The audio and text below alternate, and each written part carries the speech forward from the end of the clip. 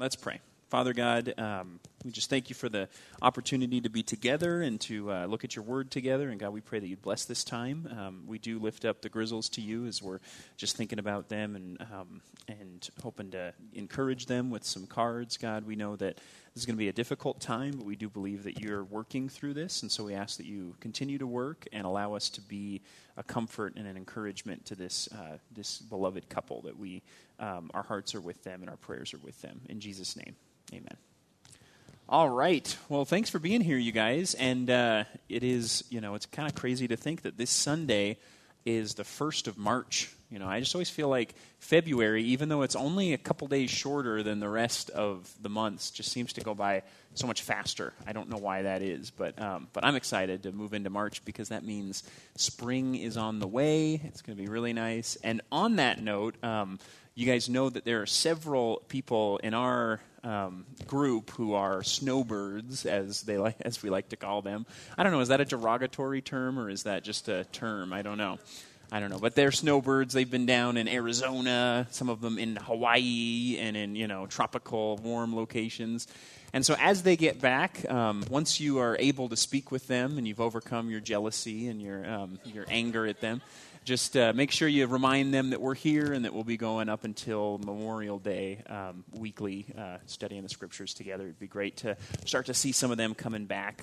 In fact, I know of a couple people who are going to be back in the next few days here. So, what's that? Yeah, I know. If you're going to be a snowbird, you might as well stick it out. July. Yeah, that's true. That's the progress, They go for longer and longer and longer, and then they just move down there. Yeah, exactly. All right. So today we're going to look at a pretty familiar passage of Scripture. It's a very common Sunday school passage of Scripture, which as we look at some of the details here, it's going to seem stranger and stranger that this is a passage that we go to with the youngest Christians, because it's kind of bloody. But we're going to look at the story of David and Goliath, or facing the giant. And this is all in the context. Remember, we moved from the stories of Saul as ruler, which came after the stories of Samuel as judge. And we're moving up now to stories of David as king over Israel, God's chosen king. And so right now we're kind of in the spot where we see the intersection of Saul's long, slow decline into rejection from God towards his death, and then also just his descent into madness, which is the beginnings of which we're going to see in this passage that we look at. But then also we're going to see David's meteoric rise to fame and to popularity and ultimately to power in Israel. And so that's kind of what we're seeing here is the crisscrossing in the next few chapters, and that's going to be a pretty interesting set of stories that take place over these next few chapters. So let's go ahead and jump in. We're going to look at starting in 1 Samuel chapter 16, verse 14. And this is kind of the prelude, a little story unto itself before we get into the story of David and Goliath. But the heading there is, I heard there was a secret chord. You know that from the song. There it goes, I heard there was a secret chord that David played and it pleased the Lord. And that's where, this story is where that comes from. So let's look at that together starting in verse 14. Now the Spirit of the Lord departed from Saul, and a harmful spirit from the Lord tormented him. And Saul's servant said to him, Behold now, a harmful spirit from God is tormenting you. Let our Lord now command your servants who are before you to seek out a man who is skillful in playing the lyre. And when the harmful spirit from God is upon you, he will play it, and you will be well. So Saul said to his servants, Provide for me a man who can play well, and bring him to me. One of the young men answered, Behold, I have seen a son of Jesse the Bethlehemite, who is skillful in playing, a man of valor, a man of war, prudent in speech, and a man of good presence, and the Lord is with him. Therefore Saul sent messengers to Jesse and said, Send me David your son, who is with the sheep.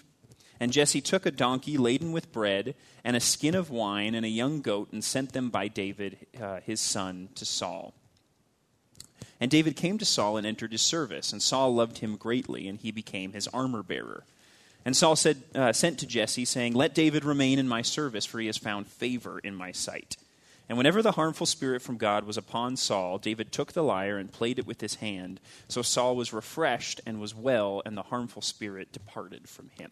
So Again, just an interesting little story here. Really the beginning of the meeting of the current king and really the illegitimate king, because remember, God has rejected Saul as king over Israel, and the new anointed king, who David is already king in the eyes of Yahweh because he's already been anointed and chosen, but he's not yet recognized as the king by the people. And so you see that this is the meeting, this is the beginning of it. And what's really interesting here is that David, who is now the replacement for Saul, is going to be, in this case, the one who actually unburdens Saul of the thing that is bothering him, which is a result of his rejection as king by Yahweh. And so you have this really interesting little reversal that's going on there.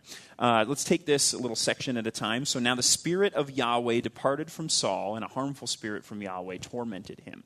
So this is an interesting phrase. Some people have interpreted this, when it says the spirit of Yahweh departed from Saul, to be referring to a sort of loss of salvation, right? And I think that is not really, that doesn't make a lot of sense to me when we look contextually at the Old Testament and at what the movings of the Spirit of God represent in the Old Testament. I think that's a misinterpretation. But some people have said that this means that Saul loses the Holy Spirit, which means he loses his salvation, because when we think from a New Testament perspective, the Holy Spirit is the gift of God that comes upon the believers at the moment of faith, at the moment of trust in Jesus, and therefore to be saved is to have the Holy Spirit. We don't expect the Holy Spirit to come as a separate sort of gift, but that the Holy Spirit is received at the moment of conversion. And so for it to say that Saul loses the Holy Spirit, if we're reading it through a New Testament prism, then it helps, we start to think, well, that must mean that he lost his salvation. But that's a very difficult way to look at it, because we have to remember that the Old Testament is very different. The Holy Spirit works differently in the Old Testament because remember, the day of Pentecost, after Jesus has risen into heaven, he's ascended into heaven, the disciples are together, the Holy Spirit comes upon them in power. They start prophesying and speaking in tongues so that people who are around them there for this celebration of Pentecost start to hear the gospel preached in their own languages from these men who didn't know the language that they were speaking in.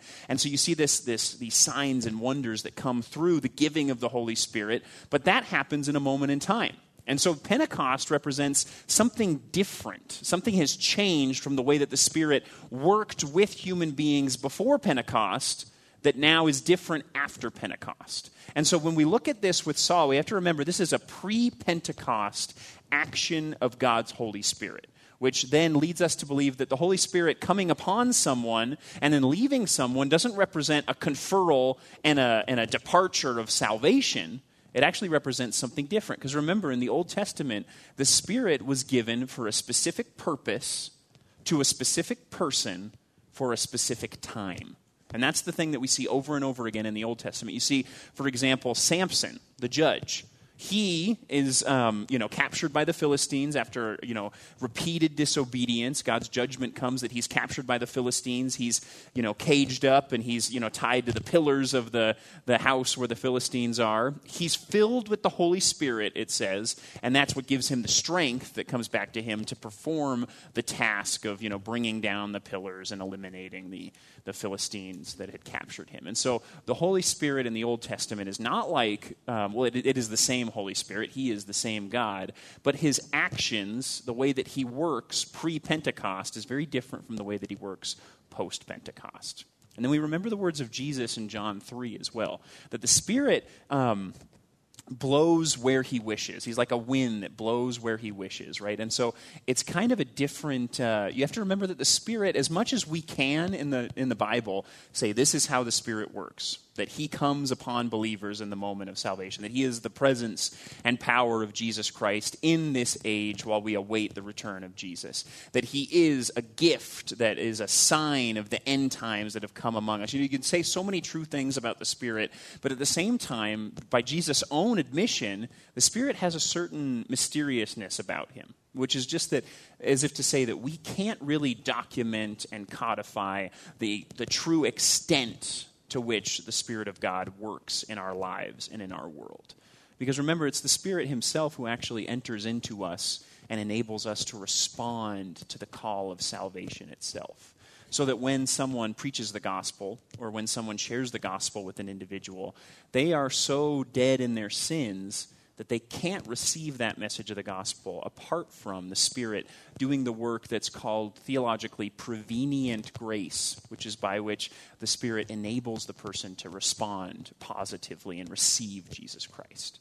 So the Spirit is mysterious. The Spirit blows where he wishes. He's not some, and this is true of God in general, God as Trinity, God the Son, God the Father.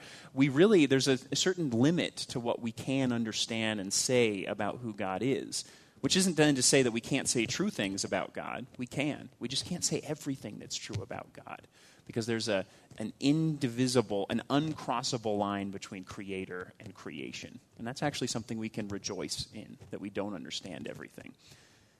And then, I'm really going down a tangent now, and we can say, but someday, when I stand in God's presence, I'll have my list of questions, and I'll finally learn all the things that I wanted to know.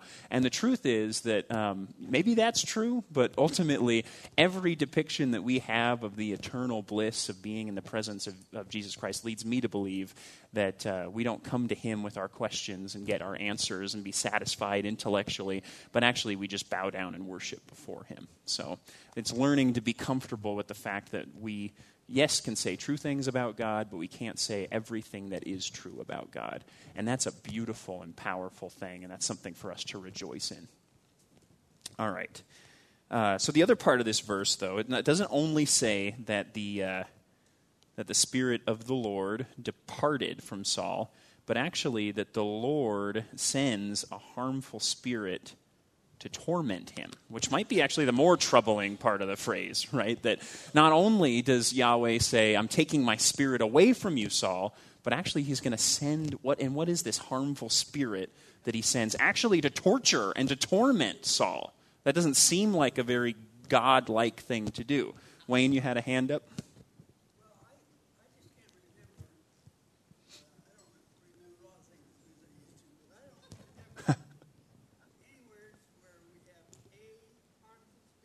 Uh-huh.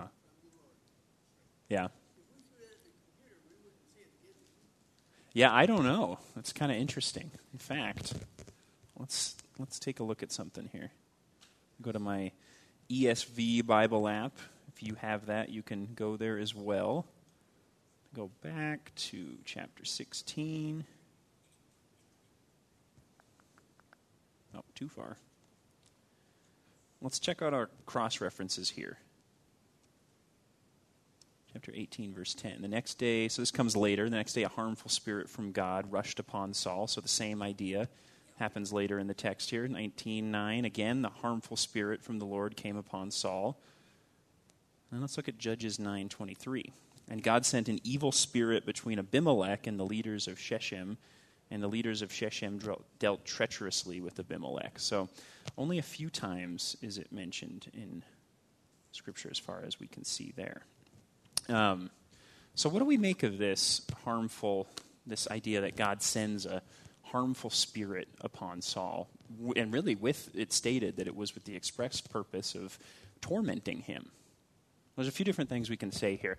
What does it mean, first of all? What is the harmful spirit? Well, some people have suggested that this is a demon, right? That God sends a demon to torment Saul.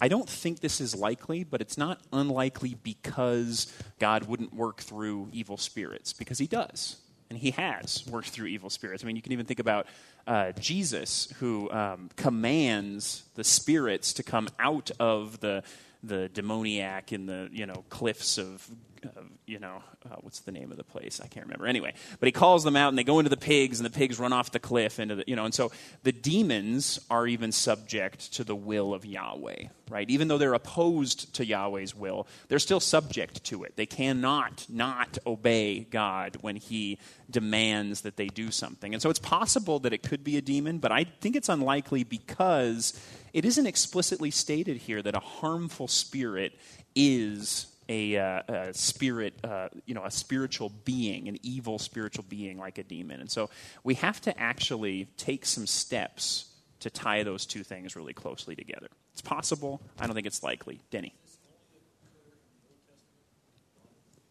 What specifically?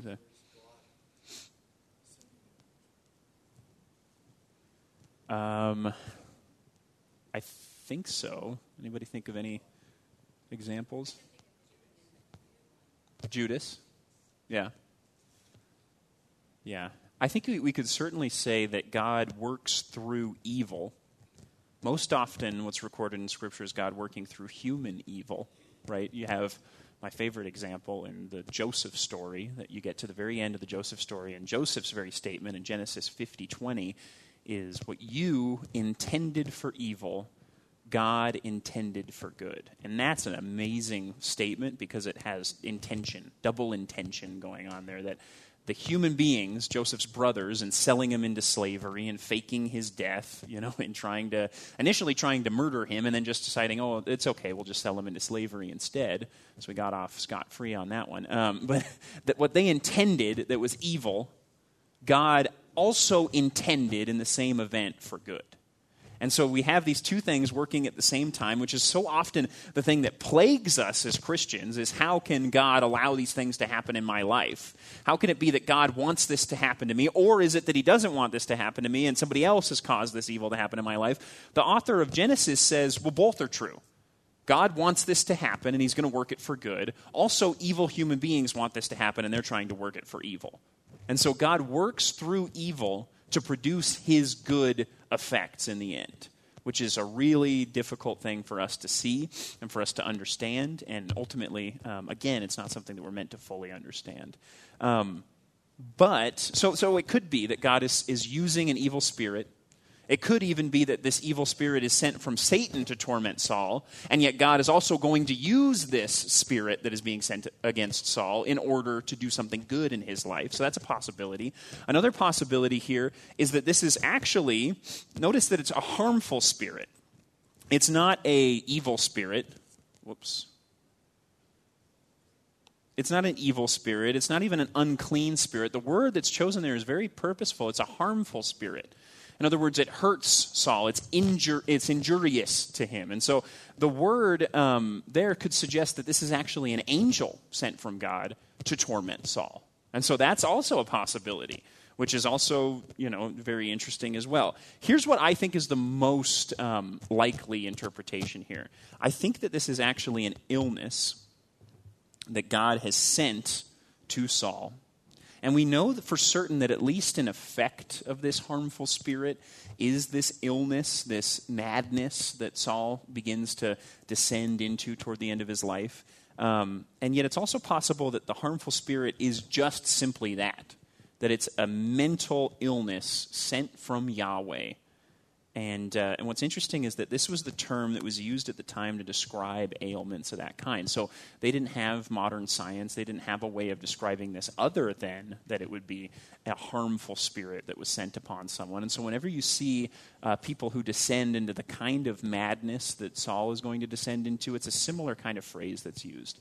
Nebuchadnezzar is another example, that God sends a harmful spirit upon him, and that's what leads to him ultimately losing his mind and going insane. And so it's possible here that this is one way that God is working to try to wake up Saul, to try to get him to move in the right direction here. And yet what we're going to see over and over again is that this comes upon Saul. He doesn't respond in a positive way, but he continues in his descent into sin, which corresponds to his descent into madness as well. Yeah.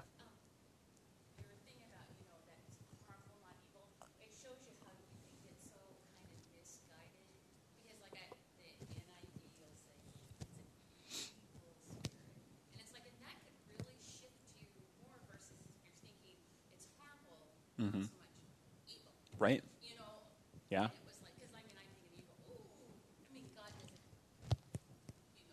Right.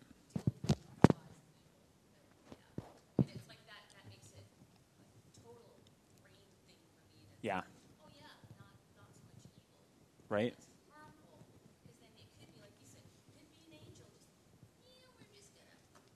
Yeah.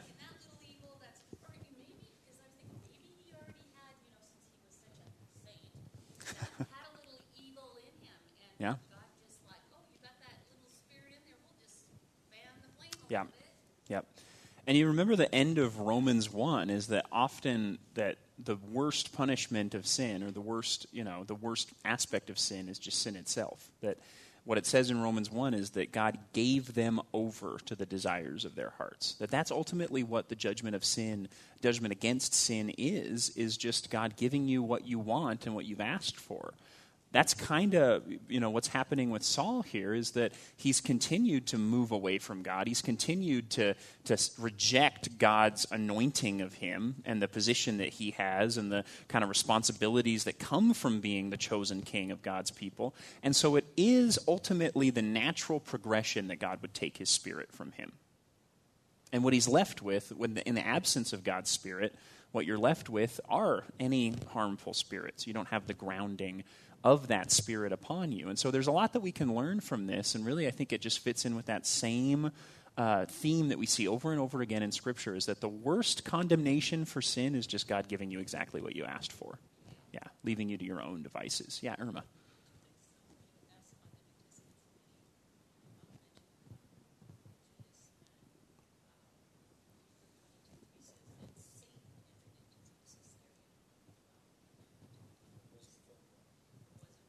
Mm-hmm.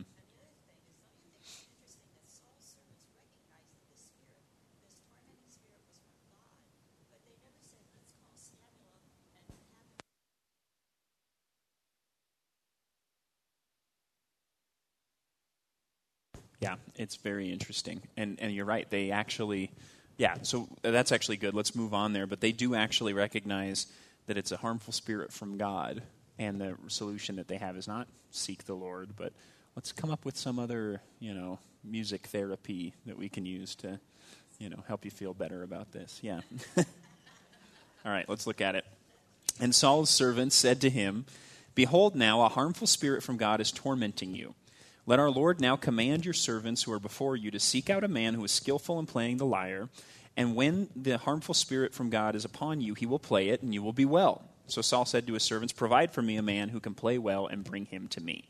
So Saul's servants here are not just, servants, but they're actually officials in his royal court. So they are his advisors, his viziers, whatever you want to call them. But they're not like, feeding him grapes and stuff. They are his royal court, his officials.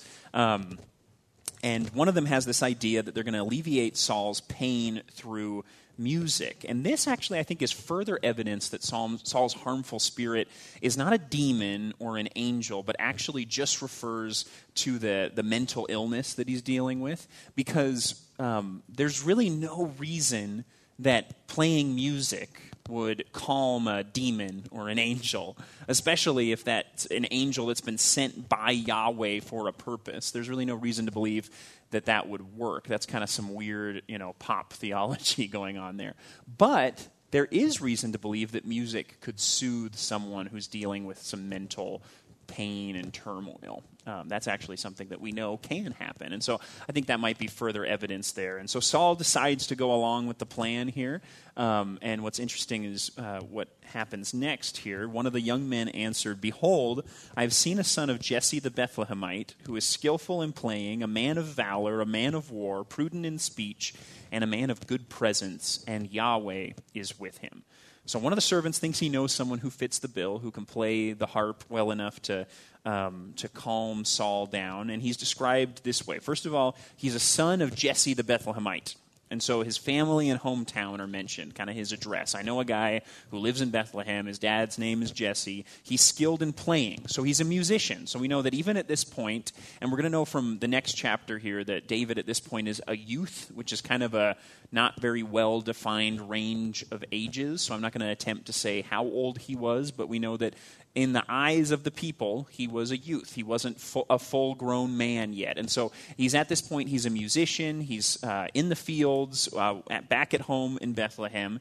It's also mentioned, though, that he's a man of valor. So he's courageous. And one of the things that we mentioned a couple weeks ago is that Jonathan has this streak in him that he is what we might call a berserker, right? He's willing to run into battle with his armor bearer alone and go to slaughter the Philistines. David also has this streak in him. And so So this is a theme we're going to see in 1st and 2nd Samuel. It's kind of the boldness and the confidence and really just this kind of almost insanity of going into battle single-handedly because, which is, it's grounded in a trust in Yahweh. And that actually helps us to make sense of why it's not just bold, brash behavior, but it's actually someone who is deep, who trusts deeply in God's power, and that leads them to then say that they can ultimately pursue God's will at all costs.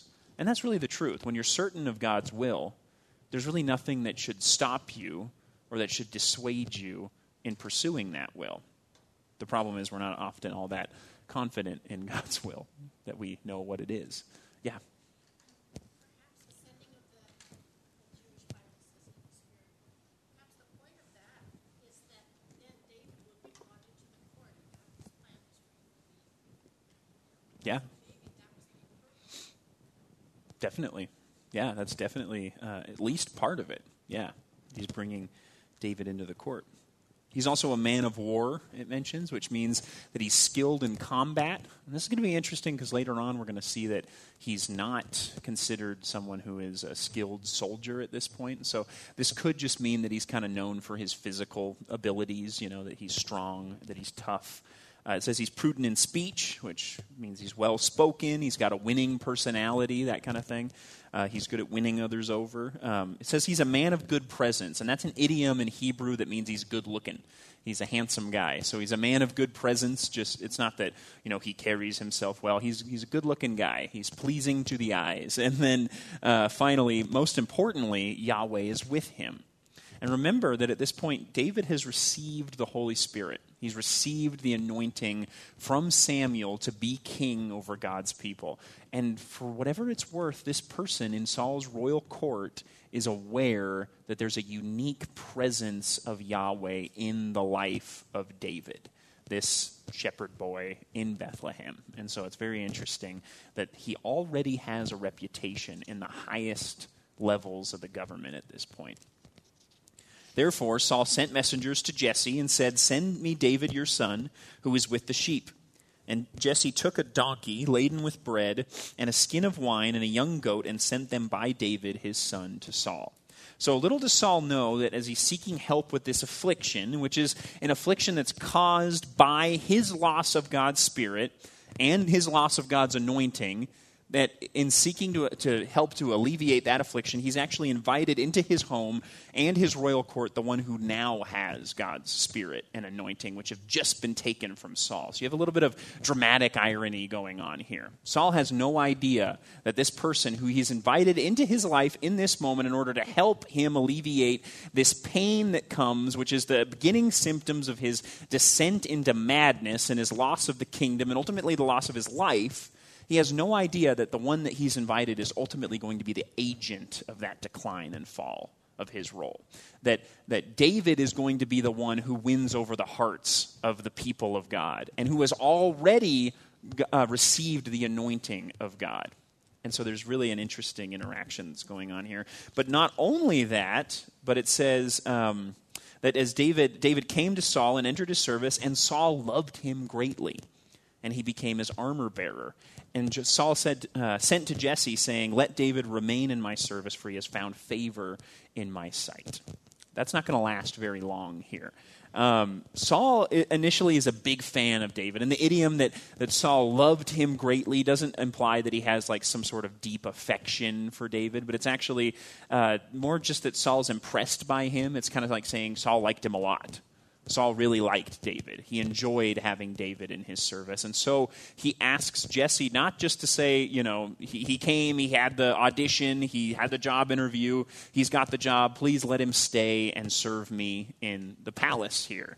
And that's going to be an important thing for Jesse, is that, you remember, he's seen the anointing of David. The whole family has seen that David was anointed as king. And now they're starting to see, okay, God is working out this path for David to become the new king of the people of Israel. Because you have to wonder how much they really believed and how much they really knew as a family what was going to happen here. Samuel, who anointed David, he's old. He doesn't always make sense. He seems, the character that's sketched out in the scriptures here is that Samuel's kind of an old, hard to follow, just this old, ecstatic prophet. And so how much did they really trust what he was doing? Maybe they kind of watched the whole procession and said, okay, that was weird. Thanks, Samuel. Go on your way now, But now they're starting to see that what Samuel said is coming true, which, remember, is the thing that we saw way back in Samuel, that's kind of the way he's introduced, is that he's a prophet and whatever he said came true. So it's starting to be true here as well. And so Saul is so taken with David, he asked Jesse to give him to the service. And then this last statement in verse 23, whenever the harmful spirit from God was upon Saul, David took the lyre, played it with his hand. So Saul was refreshed and was well, and the harmful spirit departed from him. So again, David, the one filled with the Holy Spirit, plays his lyre, and it soothes Saul, the one who has lost the Holy Spirit and is afflicted with the harmful spirit from God. The lyre here, just kind of an interesting factoid. Let's see, where is it? There we go. Probably looks like this because, so this is a reconstruction over here on this side of the screen, and it's taken from, you see this thing right here, it's not a great photo quality, but you kind of see the instrument that the guy's holding there. This inscription was found at a place called Tel Megiddo, which you may have been to if you've been to Israel before. It's this big old hill that's been, excavated in all these different layers because over, generations and generations, city built upon city built upon city. And so they found this inscription at Megiddo, and the lyre being played there and this inscription dates close to the time of David. And so when we picture the lyre or the harp that he's playing, it probably looked a lot like this. Uneven on two sides, the strings tied up to the bar across the top, coming down to where they're tied in at the bottom, and then they would have been plucked like this. And then you can also even see from the way he's holding it, the way that it would have been done. So you can see it's tucked under one arm. So he's got it under one arm like that. And then he's reaching out with the other, it looks like, to hold it on the other side while he plays with the arm that it's tucked underneath, which kind of might remind you of playing a guitar, right? Things seem to stay pretty much the same when it comes to, music in a lot of ways. There's a continuity and some new things that change over time. But the other thing to note, it really is, it could have been anywhere between 200 to 500 years from the time of David. Before the time of David was when this was inscribed. And so we're really looking more at the time of the judges here. And you just have to remember that time frame there is a pretty long amount of time if we think in terms of our time. Like, we'd be thinking back to, I don't know, the American founding, So would you find something from, a musical instrument from the American founding and say, well, this is what they played in worship at Southside Christian Church in Spokane? It's like, well, not exactly, but there are a lot of similarities. They did have, like, what's the difference between a violin that you'd find back then and a violin that you'd find now? Not a whole lot. And yet there's also a lot of things that have changed. And so is this exactly what it looked like for David? We don't really know. But it's actually the best guess that we have at what that instrument that he played might have looked like. And that just also lends so much depth to when we think about not only this passage, but also others where David's going to be playing his harp and, to calm Saul. But then also just think about the Psalms. Think about David, the king, the songwriter of Israel, composing his music, playing on the harp as he does. It's just very interesting to kind of think, what did that look like? What was that like? So, yeah, Kathy. It's kind of like an auto harp now.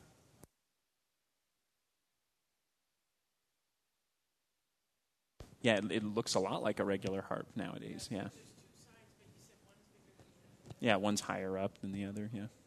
I don't know. I guess because the strings get shorter, makes the tone higher as they go down. Yeah. It's interesting. Yeah. I don't know. I just think so the further up, the longer the string is, the lower the tone is going to be. So as you go down this way, it's going to be higher, which on a guitar is done by tightening the string at the top. So they all appear to be the same length, but they're tightened. Same thing on on most stringed instruments that we see today. But actually, this looks more like what you'd see inside a piano, right? So I don't know if this still has the harp inside of it, but like the reason that it's shaped, might get some interference being right in front of this thing. The reason that it's shaped like this is because some of the strings on this side are a heck of a lot shorter than they are as they get this direction. And so you get the low end on one side and the high end on the other. So, yeah. Mm-hmm. Uh-huh. Yeah, that's what they're doing there. Yeah, there's a procession with instruments being played, and yeah, definitely. Yeah. Mm-hmm. Mm-hmm.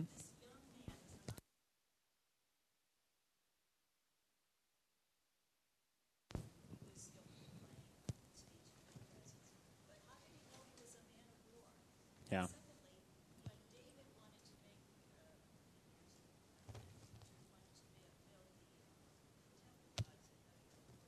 Right.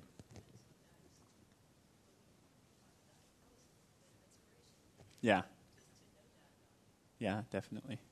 Yeah, David's a very interesting and complicated character in the scriptures because, for us especially to think of him as the warrior who's, going to be, slaying his tens of thousands, and then also the one playing the harp and writing the beautiful music. Those things, especially for us, don't fit together very well.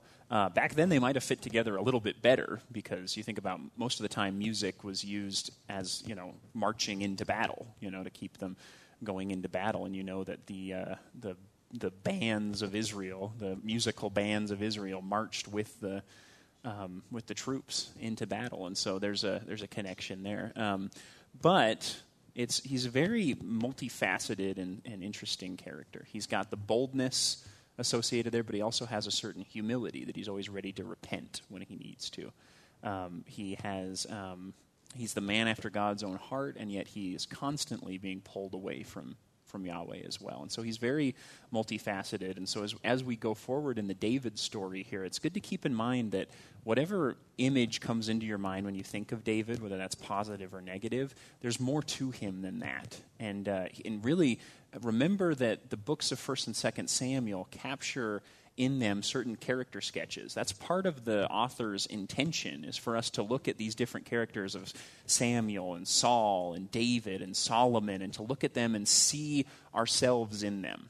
To try to see the certain spiritual habits and spiritual dispositions that we have in these characters that are right in front of us. And that becomes more and more clear as we see how these characters are compared with one another. That Saul becomes a foil for David, and Solomon becomes a foil for both of them. And so we are called, and we are actually directed to compare these different characters and then to look at ourselves and see what we see of ourselves in them.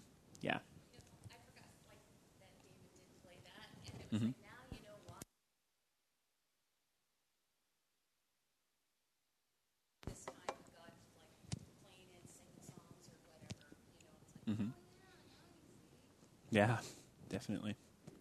All right, let's press on here, and now we'll get into the main event, the David and Goliath. So, first of all, the Philistine, starting in verse 1 of chapter 17. Now the Philistines gathered their armies for battle, and they were gathered at Soko, which belongs to Judah, and encamped between Soko and Azekah in Ephes Damim.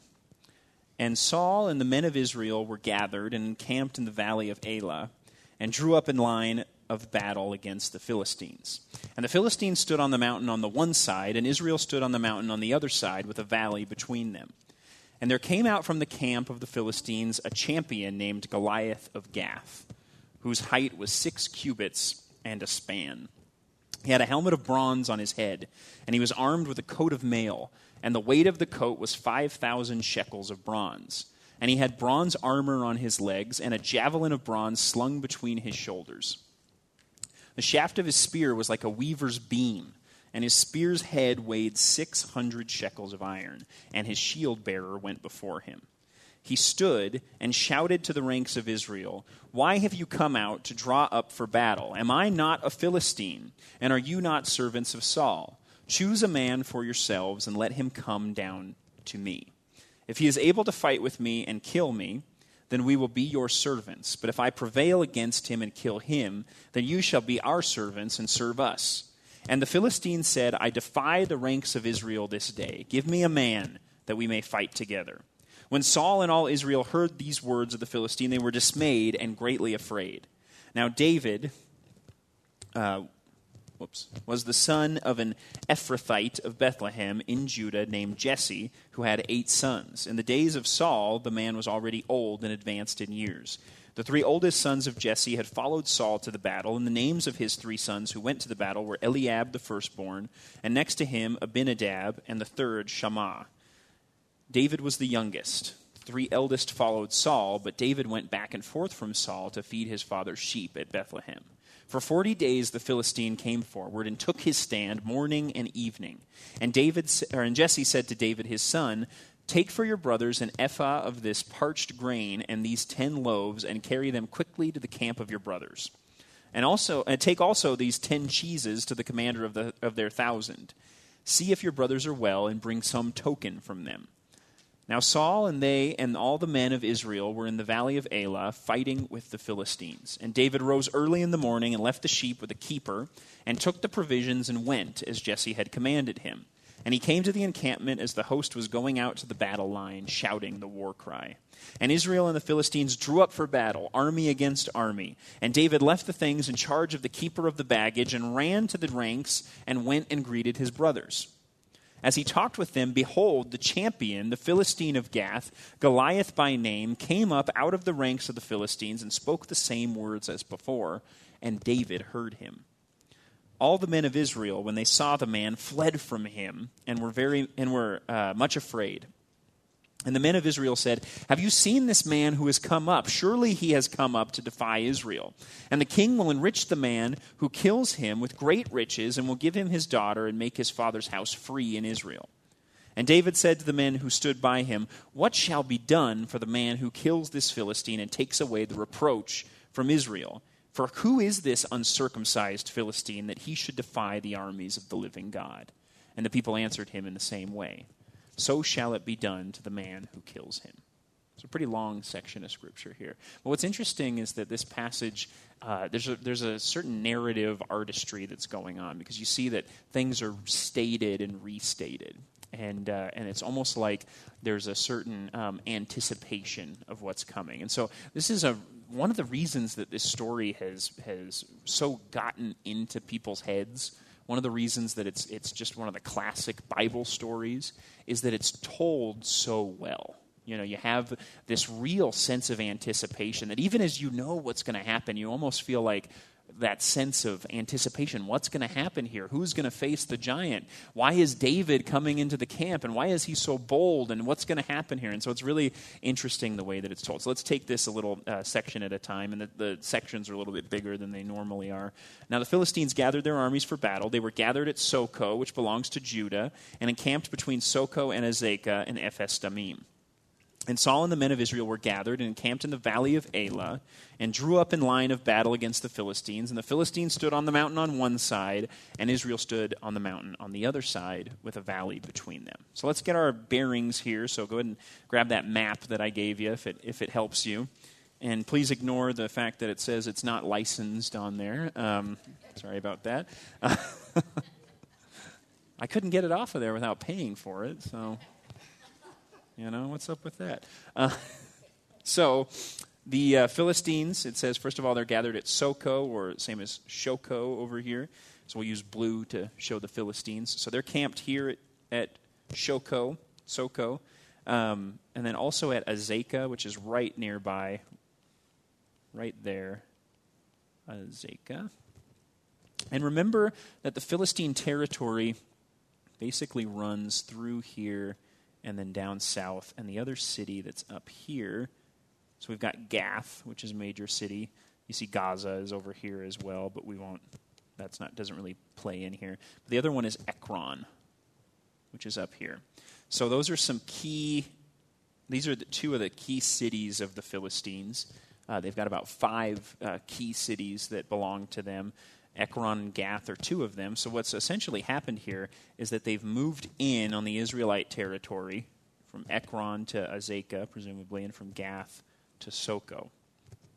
And so they're pressing inward into Israelite territory, occupying it, and really getting ready for a battle here. The Israelites, we'll put them in green. They're camped over here. We don't really get a name of a city where they're camped, but it does say that they're in the valley of Elah, which is right between these two areas with kind of a peak on each side, Soko being one of them, and then this area over here. So this is probably an approximate location of Saul's camp, where he's lined up to come out to meet them. And remember that Saul's base of operations is over here in Gibeah. And so Saul has moved in over here, coming up to the border, up to meet them at the Valley of Elah. So the scene here is set for the showdown. The other interesting thing, you have the statement of Ephesh Damim, and that has been interpreted different ways. Does anybody have a different translation that says something other than Ephesh Damim there? So where it says that they were encamped between Soko and Azekah and Ephesh Damim. Anybody? Same thing. So some of the older translations actually translate that phrase. So a lot of the newer ones, like the ESV that we're reading from, just put the Hebrew word in there. But the phrase in Hebrew means the boundary of blood. And I actually think that that's not only cool sounding, but it's actually, I think, a reference to the fact that we're talking about the far out corner of contention between the Israelite territory and the Philistine territory. So I don't actually think that it is referring to a geographical, or a name, a place name, Ephesh Damim. I think it is referring to the boundary of blood, Ephesh boundary, Damim blood. Yeah. Could you break that down about the weight, shackles, Oh, we'll get there, Bobby. Don't you worry. Yeah. We'll get there. I'll do my best. Yeah. All right. Any questions on the map there? Okay, so the other thing to remember is just the elevation. So again, this is the valley in here. You've got two peaks on both sides. And then just in general, what we see that is the natural boundary for the Philistine territory is what's called the Israeli Shephelah, which follows along that line, which is this steep rise up into the mountains. So remember, the Israelites traditionally are the hill people, right? They live in the hill country. The Philistines dwell on the alluvial coastal plain over here.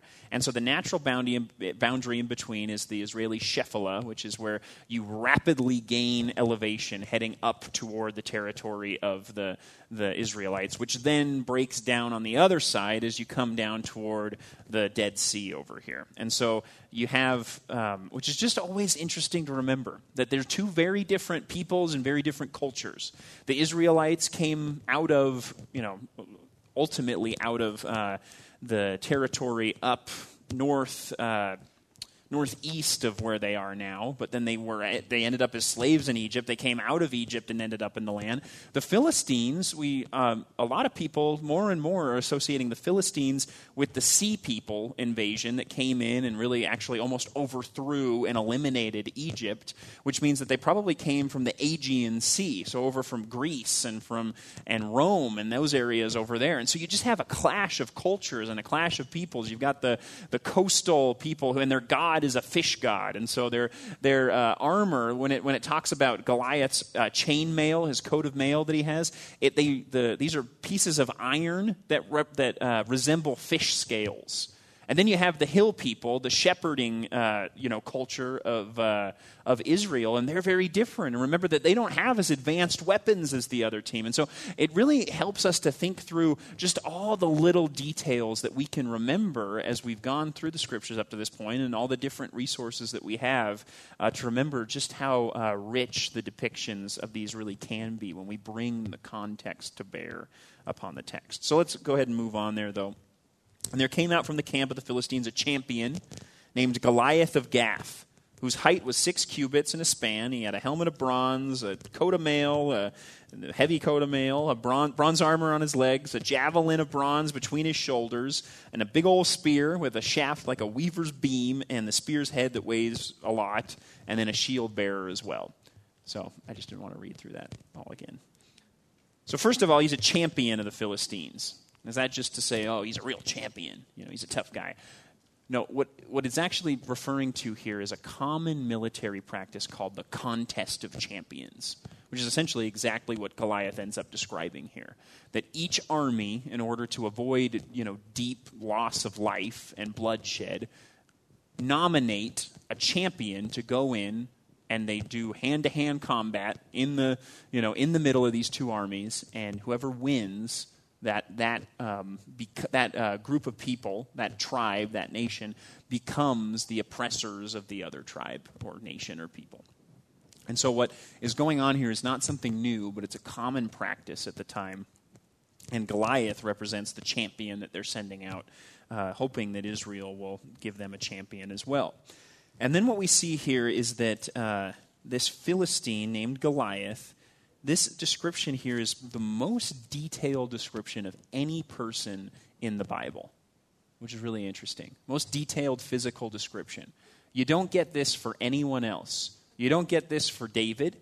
You don't get this for any of the prophets. You don't get this for Jesus. We get hardly any physical description of what Jesus looked like, except a mention in Isaiah that there was nothing in his appearance that would, help lead us to believe that there was anything special about him. That doesn't tell us very much about what he looked like. It just tells us what he didn't look like, right? And yet Goliath, this one guy who is not really in the Bible for very long, he's going to be dead by the end of our time together today, he gets this massive, long description of all the details about him. Depending on how big a cubit was, which there is some debate on that, it's just really great to remember that certain people dedicate their lives to arguing over how big a cubit is. He's between 7.5 and 9.5 feet tall. So however you want to slice it, especially looking back at how tall people were in antiquity, he's really, really stinking tall.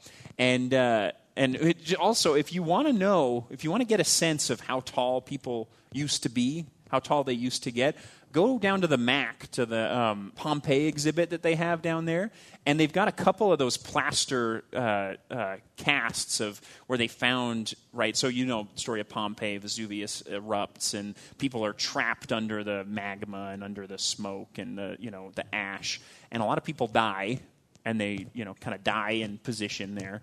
It's kind of morbid, but then their bodies decompose, but the ash has hardened into a certain shape. And so way back, 100 years ago, this guy in Italy has this great idea for an art installation where he's going to pour plaster into these molds to kind of get the shapes of people, which is really interesting. And there's only a couple of them at the exhibit down at the MAC. But what you see from those people is that they are tiny. And also you can see this bathtub that was taken from the time, and you're going to look at that thing and be like, oh my gosh, look how small this bathtub is. The modern American would be in there all squeezed up, and it's no room. So people were pretty small back then. And so a 7.5 foot tall person we would think of as tall, for them it really is a giant. And so that's when they call Goliath the giant, as they will later on here. They mean it. The guy is huge, and he could have been even as tall as 9.5 feet.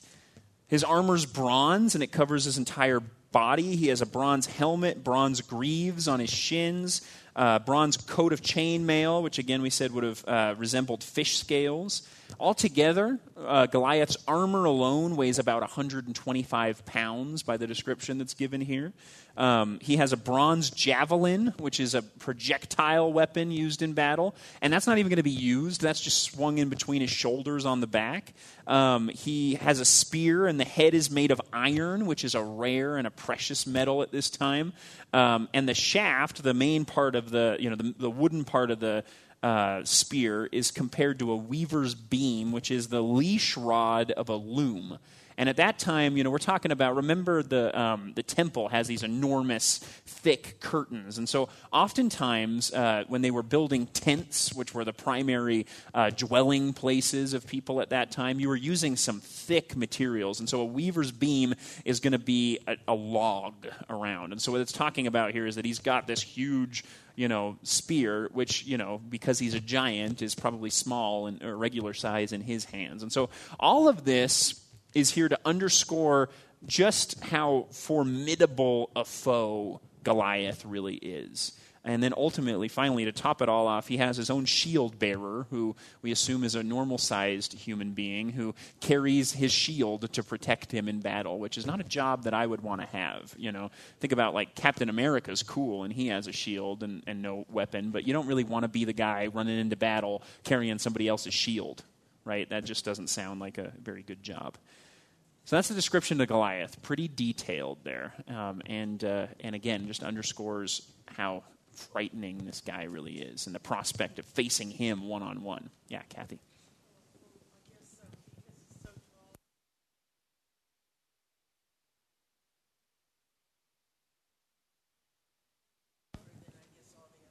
Well, yeah, he's not just a tall, skinny guy. He's a fearsome warrior, and that's, I guess, just implied by. Think about like a bigger, taller Schwarzenegger or something. I don't know. Yeah. In fact, maybe we could read his words in here with a Schwarzenegger accent. That might make it might evoke more of what's going on there. All right, let's move on. So then the giant speaks. It says, he stood and he shouted to the ranks of Israel, "Why have you come out to draw up for battle? Am I not a Philistine, and are you not servants of Saul?" Now pause there for a second. When he says, "Am I not a Philistine?" what he is actually saying there is that am I not the Philistine? Which is what he's going to be referred to over and over again in this passage. And the Philistine did this, and the Philistine did that. And so, as the champion who's going out there, he knows that he represents the whole people of the Philistines. He's like, I am the Philistine, and you are the servants of Saul. Choose a man for yourselves, and let him come down to me. If he is able to fight with me and kill me, then we, the Philistines, will be your servants. But if I prevail against him and kill him, then you shall be our servants and serve us. It's like, duh, what else is a servant going to do? And the Philistine said, I defy the ranks of Israel this day. Give me a man that we may fight together. And so here he gives the invitation to that contest of champions that we talked about. Israel is to send down one warrior to face off against the fearsome Goliath. Whoever wins the battle, this fight to the death, will win superiority for their nation. And that means then that they're going to enter into a treaty, a covenant, where one person is, the one who's going to receive all the political power and all the tribute, and the other ones are going to be the servants of that greater power. And it's all going to come down to who wins the battle here. And again, notice Goliath's tone. He's the Philistine. He is sure of himself that he's going to win the contest, that the Israelites could not possibly find someone who is worthy to face the challenge that he's giving them. Next, when Saul and all Israel heard the words of the Philistine, they were dismayed and greatly afraid. Let's see where it was. Okay, there we go. And greatly afraid. So Saul and all his mighty men, the whole army of Israel, sees the guy, hears the challenge, and they're afraid. No one has the courage to go out and face Goliath. And then we cut back to David. He gets introduced again for some reason. Again, it's just the telling of the story, the narrative artistry, the anticipation. Now, David was the son of an Ephrathite of Bethlehem in Judah named Jesse, who had 8 sons. In the days of Saul, the man was already old and advanced in years. The 3 oldest sons of Jesse had followed Saul into battle, and the names of his 3 sons were Eliab, Abinadab, and Shammah, and David was the youngest. The 3 eldest followed Saul, but David went back and forth from Saul to feed his father's sheep at Bethlehem. And so David, even though he's in the royal court of Saul as his musician, the one who calms him down when the harmful spirit comes upon him, he's doing that part-time, and he's going back and forth between what would have been, let's see, they're not really that far apart, but Bethlehem, let's do yellow for David. So David's in Bethlehem, Saul in green is up in Gibeah, and so David would have gone back and forth between Gibeah and Bethlehem, and making his rounds up and back to keep the flocks back in Bethlehem, then to go all the way up to Gibeah to serve the king. In this case, he's about to make the journey all the way to Saul's camp on the edge of the valley of Elah from Bethlehem. All told, that's about 12 miles between Bethlehem and Saul's camp. not too far. So it's pretty close, the battle that's taking place, to home for Jesse and his family. Let's see. So 3 of David's older brothers are in the army there at the base: Eliab, Abinadab, and Shammah, and David is making his way back and forth. Then it says, for 40 days the Philistine, Goliath, came forward, took his stand, morning and evening. So twice a day he comes out to give this same message. And then back, what's that? Yeah, he is. Yeah. And then back in Bethlehem, Jesse said to David his son, take for your brothers an ephah of this parched grain, these 10 loaves, and carry them quickly to the camp to your brothers. Also take these 10 cheeses, nice little cheese plate that he's made up there, to the commander of their 1,000. See if your brothers are well and bring some token from them. So Goliath continues to give them the challenge twice a day. Jesse sends David out to the battlefield, probably wondering if there's any news. Right, because he knows that his sons have gone into battle. They've gone those 12 miles over to the valley of Elah. He hasn't heard anything, and we know that the Philistine continues to go out for 40 days to make this challenge twice a day. Jesse's probably wondering, what is going on? Did everybody get wiped out? Where are they? And so he sends his youngest son to go and to give them some provisions and also to get a token, which means a token of their well-being to show that they're okay, back to Jesse. Something for him as a father to hold on to. And it says, Saul and all the men of Israel were in the valley of Elah fighting with the Philistines, and David rose early in the morning and left the sheep with a keeper and took the provisions and went as Jesse had commanded him. He came to the encampment as the host was going out to the battle line, shouting the war cry. So here's the scene. David's coming into the camp. The people on both sides, the Philistines and the Israelites, have come flooding down into the valley of Elah, going out to chase each other, to go out to battle with one another. David comes in at the moment that this is happening, drops the stuff off, runs over to them to go find out what's happening, and then it says he comes out to greet his brothers as they're going into battle. And as he talked with them, behold, the champion, the Philistine of Gath, Goliath by name, came up out of the ranks of the Philistines and spoke the same words as before. And David heard him. And the men of Israel, when they saw the man, fled from him and were much afraid. So that's the scene that's going on here. When it says the host came running down, they're about to run in and clash in battle when the big giant steps up and says, I will be the champion of the Philistines. Send me a champion to fight against me. And so everybody stops.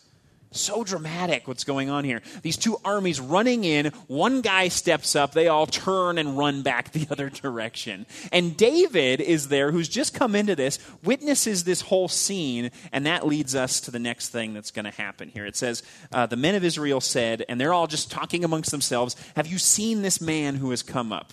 Surely he has come up to defy Israel. And then they reveal this little detail here. The king, Saul, will enrich the man who kills him with great riches. So what are the benefits of whoever decides to step up and face the giant if by some miracle they're able to beat this giant in a hand-to-hand combat? The king will first of all enrich the man with great riches.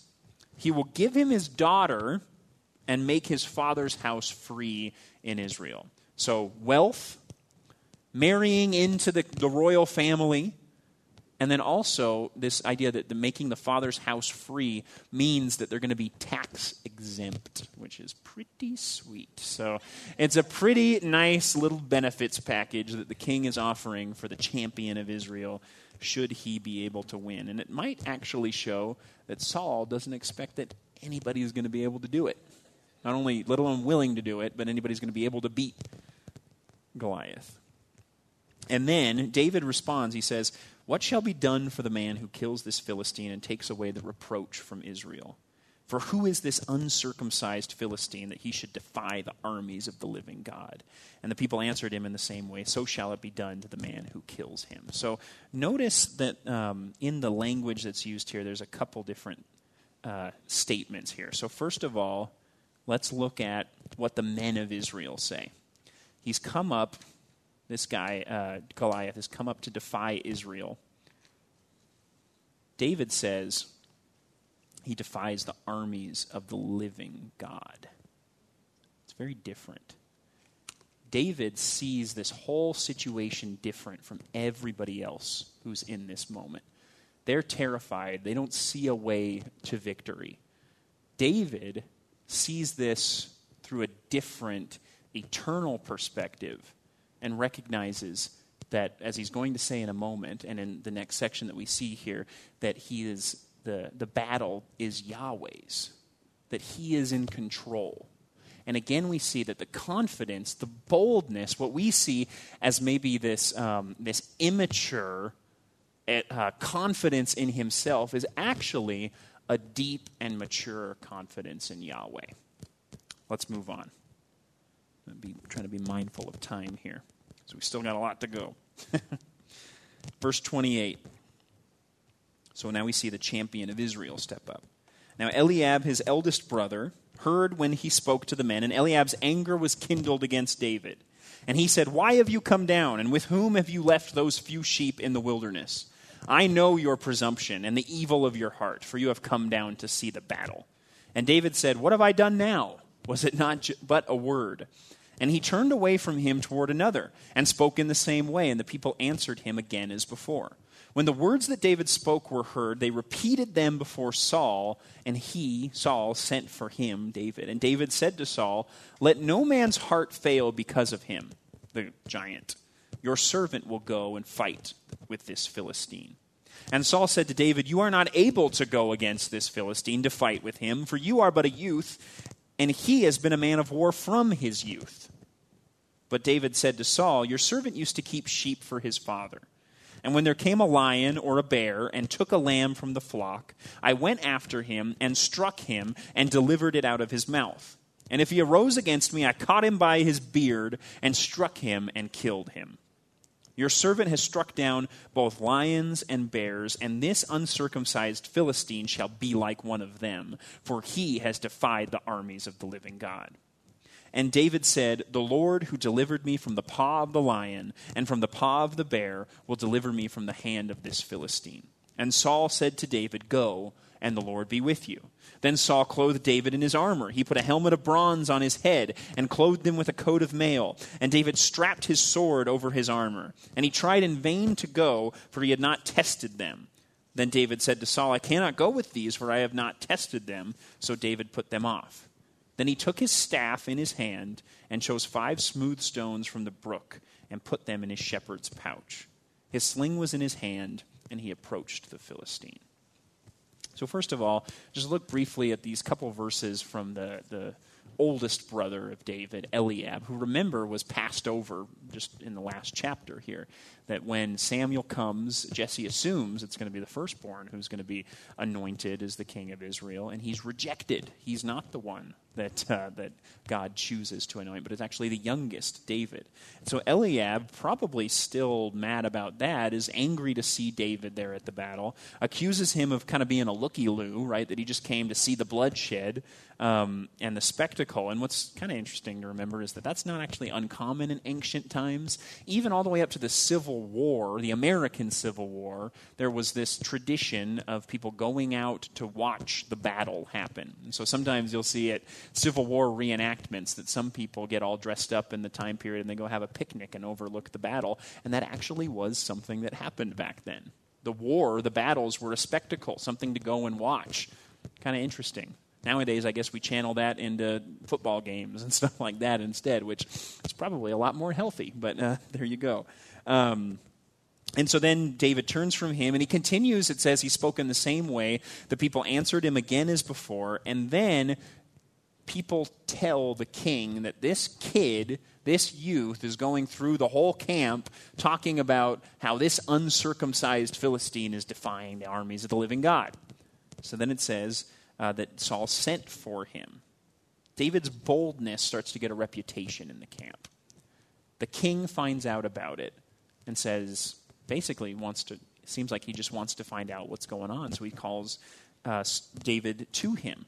Notice that David here is going to speak first. It says, David said to Saul, "Let no man's heart fail because of him," because of Goliath. "Your servant himself, David, will go and fight with this Philistine." And Saul immediately shoots back to him, "You're not able to go against this Philistine and fight with him because you're a youth, and he's been a man of war since his youth, from his youth." And so Saul, understandably, doesn't want to send a shepherd boy out to battle the giant. He's likely a young man at this point, maybe even a teenager, but Saul doesn't want to send him out as the champion of Israel. And his reasoning is that David's only a youth, whereas Goliath has been this warrior, this man of war, since he was David's age. And then David's response is very interesting there, where he appeals to fighting bears and lions who come and took lambs from his flock, chasing them down, killing them, retrieving the sheep. And then he makes the statement, Yahweh who delivered me from the paw of the lion and from the paw of the bear will deliver me from the hand of this Philistine. David's not going to be dissuaded by Saul's pragmatism here. Saul, again, is not looking at this through the eyes of faith. He's saying, you cannot, as a young man, beat this skilled giant. You're not going to be able to win. David appeals to his experience. But notice here that even as he's saying, I've done it before, I've fought off bears and lions, which is pretty impressive in its own right, it's not actually David saying, I beat them, those wild animals, so I can beat this skilled warrior. It's actually him saying that Yahweh has delivered me from the bears and from the lions, so I have confidence that in this situation, the greater situation, that Yahweh's going to deliver me now. So how does that work out? Well, he's confident because he knows that in a situation where it was just David's health that was at stake, or even the financial gain that stood to have this lamb rescued from the clutches of the lion or the bear, if God cares about that, and he's going to deliver the sheep, and he's going to deliver David out of those situations, then he has confidence that Yahweh is going to deliver David from the hand of the Philistine who is threatening the honor and glory of Yahweh. So David's confidence here is not based on, well, I've been able to fight off wild animals before, but actually God protected me in those small situations, so I have confidence he's going to protect his people in this big situation.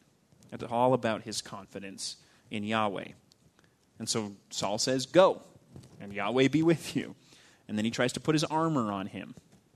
And when Saul tries to do this, I think of the VeggieTales episode where you've got little Junior Asparagus playing the role of David, and they try to put all the big armor on him, and he can't move because it's too big.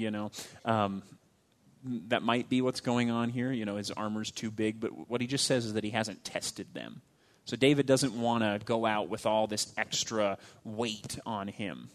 Because again, what you see here is the same two different perspectives about Goliath colliding here. Saul says, you can't go out there. You're not skilled in war. David says it doesn't matter because Yahweh is the one who's going to win the battle. Saul says, okay, you can go out there, but first we're going to put all this armor on you so that when Goliath comes at you, you can be protected from him battling against you. David says, I don't need that stuff because he's confident in Yahweh. And so again, you have these two different perspectives. The rejected, faithless king who sees it through the eyes of pragmatism, and you have the young man, the anointed king, who sees it through the eyes of faith. And then we're left expecting to see what's going to happen next. And the final note in this section, that David goes down to the brook and he picks 5 smooth stones and puts them in his pouch. And then it says he approached the Philistine. David chooses to go into battle with a sling and stones and a staff that he brings with him, basically the tools of a shepherd, to go up against, again, this giant, this Philistine, who has the most detailed physical description in the Bible in order to spell out just how technologically advanced and how prepared for battle he was. And so here we have the stage that's set for God to show up. The only way that this young shepherd boy with a sling and some stones is going to beat the 9.5-foot-tall giant who is clothed head to toe in bronze and has all these weapons at his disposal and a shield bearer next to him is if Yahweh wins the battle. And as we'll see in this next section, the battle is Yahweh's by David's own statement to the Philistine. Any quick questions before we move on here? Okay, let's wrap it up.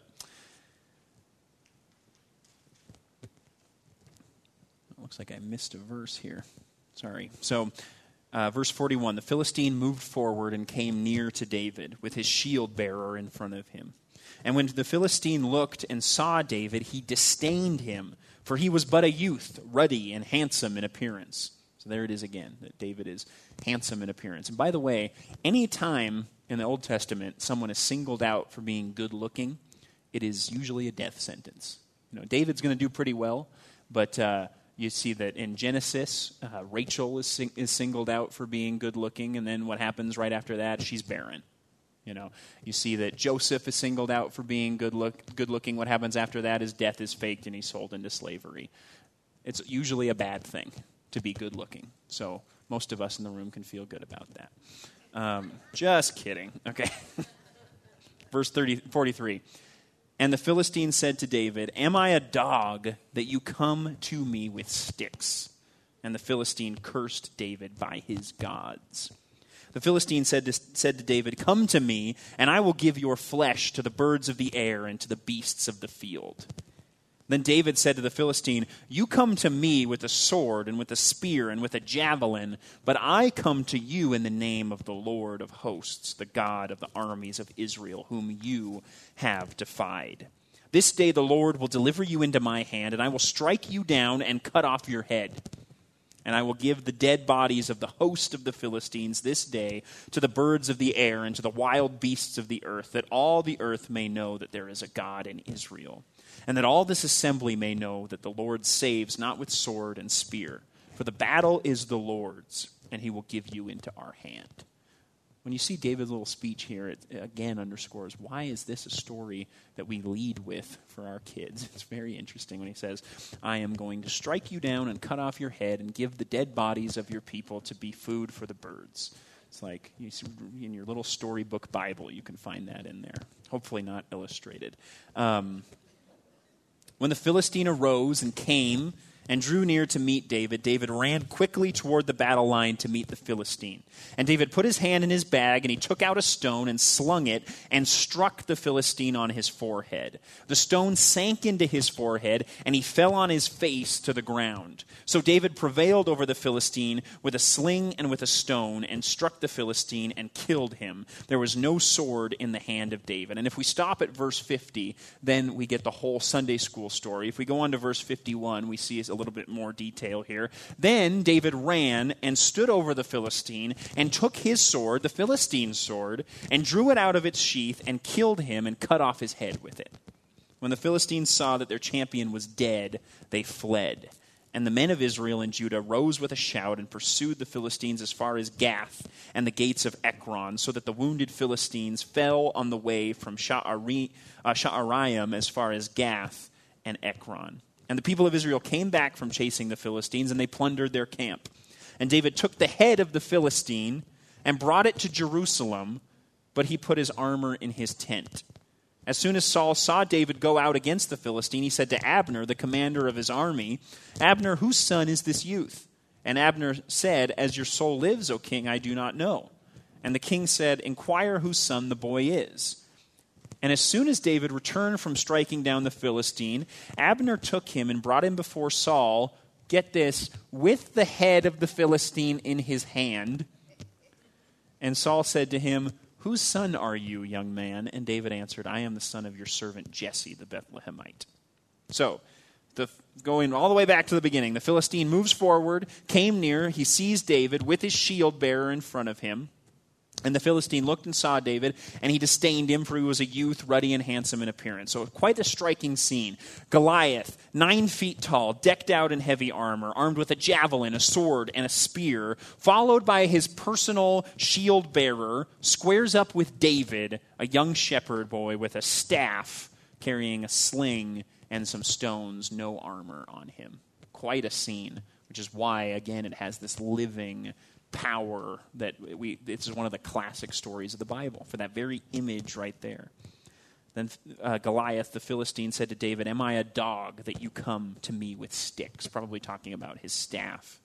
And the Philistine cursed David by his gods. And remember the gods of the Philistines, Dagon, the god, who when the Ark of the Covenant was captured by the Philistines and put in the temple of Dagon, the statue was found, fell on the ground with its head lopped off and its hands cut off, which is going to be the same fate, at least half of that, for the Philistine in a moment here. Philistine said to David, "Come to me, and I will give your flesh to the birds of the air and to the beasts of the field."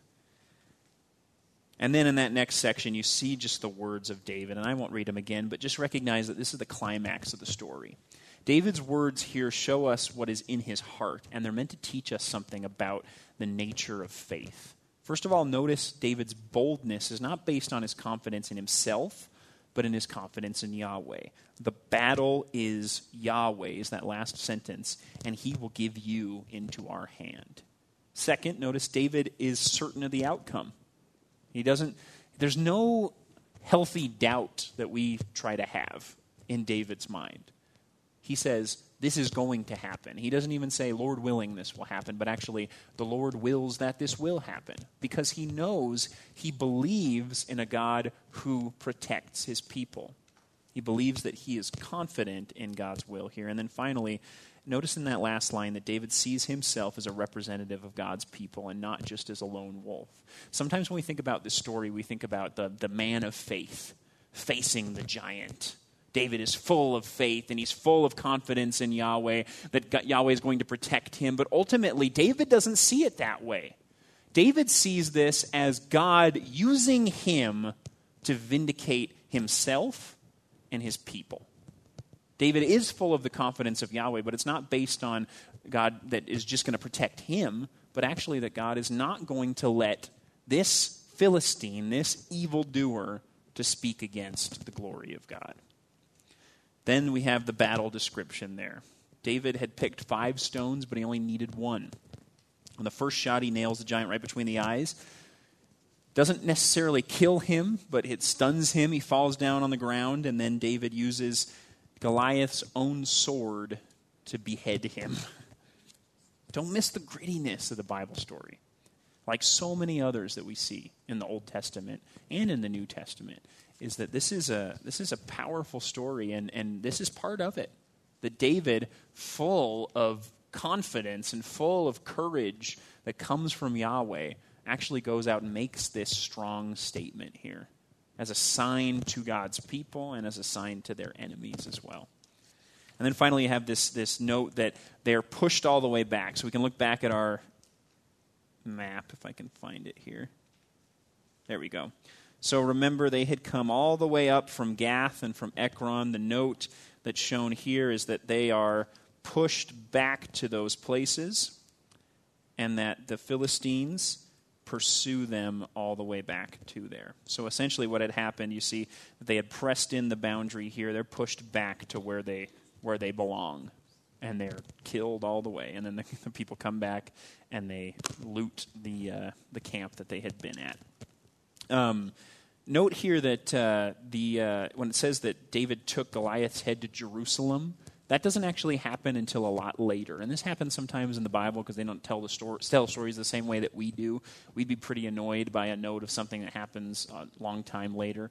But actually, it just doesn't make sense to say that David goes to the camp, he picks up the head, he goes all the way to Jerusalem, takes a few days trip, drops the head off at Jerusalem, which is not even a city of the Israelites at this time, and then goes all the way back to the valley of Elah and picks up the armor and puts it in his tent, and then goes and talks to Saul, because he has the head in his hand when he goes and talks to Saul. And so the head of Goliath, as disturbing as it's going to be to hear this, becomes a character in the books of 1st and 2nd Samuel.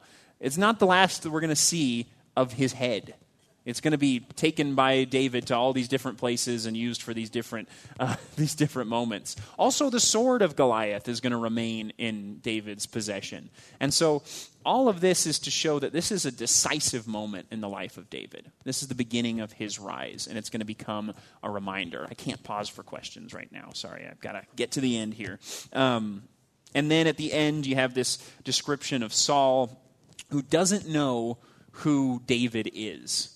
Now, that might be a problem for us, right?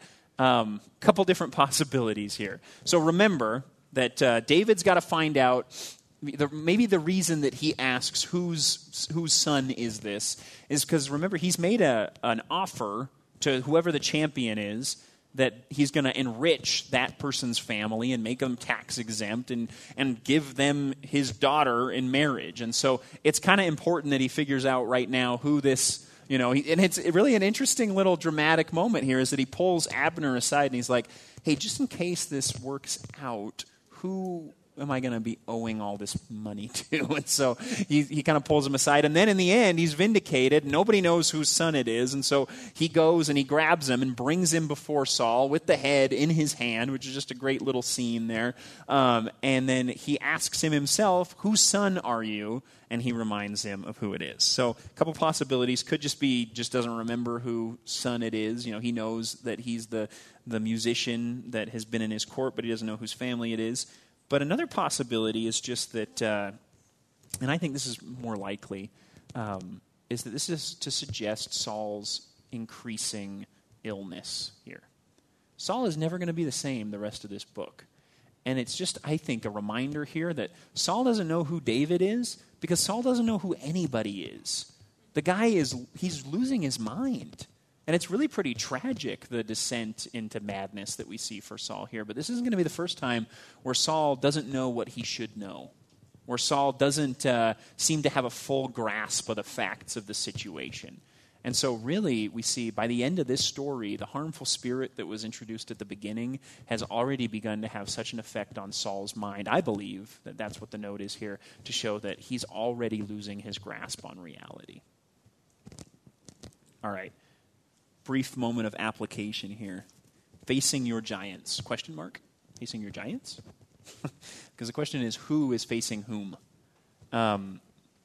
Oftentimes, the application that we get from David and Goliath is all about, David faced a giant because he was confident in Yahweh. So you can face whatever your giant is in your life because you're confident in God. That could be an okay thing to say, but I want to caution us here. Of course, trusting in God can help us face hard times, big challenges, the big things that we have to face in life. But is that really what the passage is about? Was this passage put in the Bible to teach us that we can face the hardships and the big moments in life confident in God? I don't think that that's not true. I just don't think that that's what this specific passage is teaching. And I think when we talk about David and Goliath being a story about facing your giants, it actually cheapens the story that's going on here. Notice that David isn't faced with any challenge. David isn't faced with Goliath. Goliath doesn't come out and say, send me David to fight me. David comes to the battlefield on a separate mission, to drop off some food, some cheese, to pick up a token and take it back to Jesse so that he can get back to the sheep. But he volunteers to be God's instrument here. He courageously steps into obedience, into a fight that wasn't really his.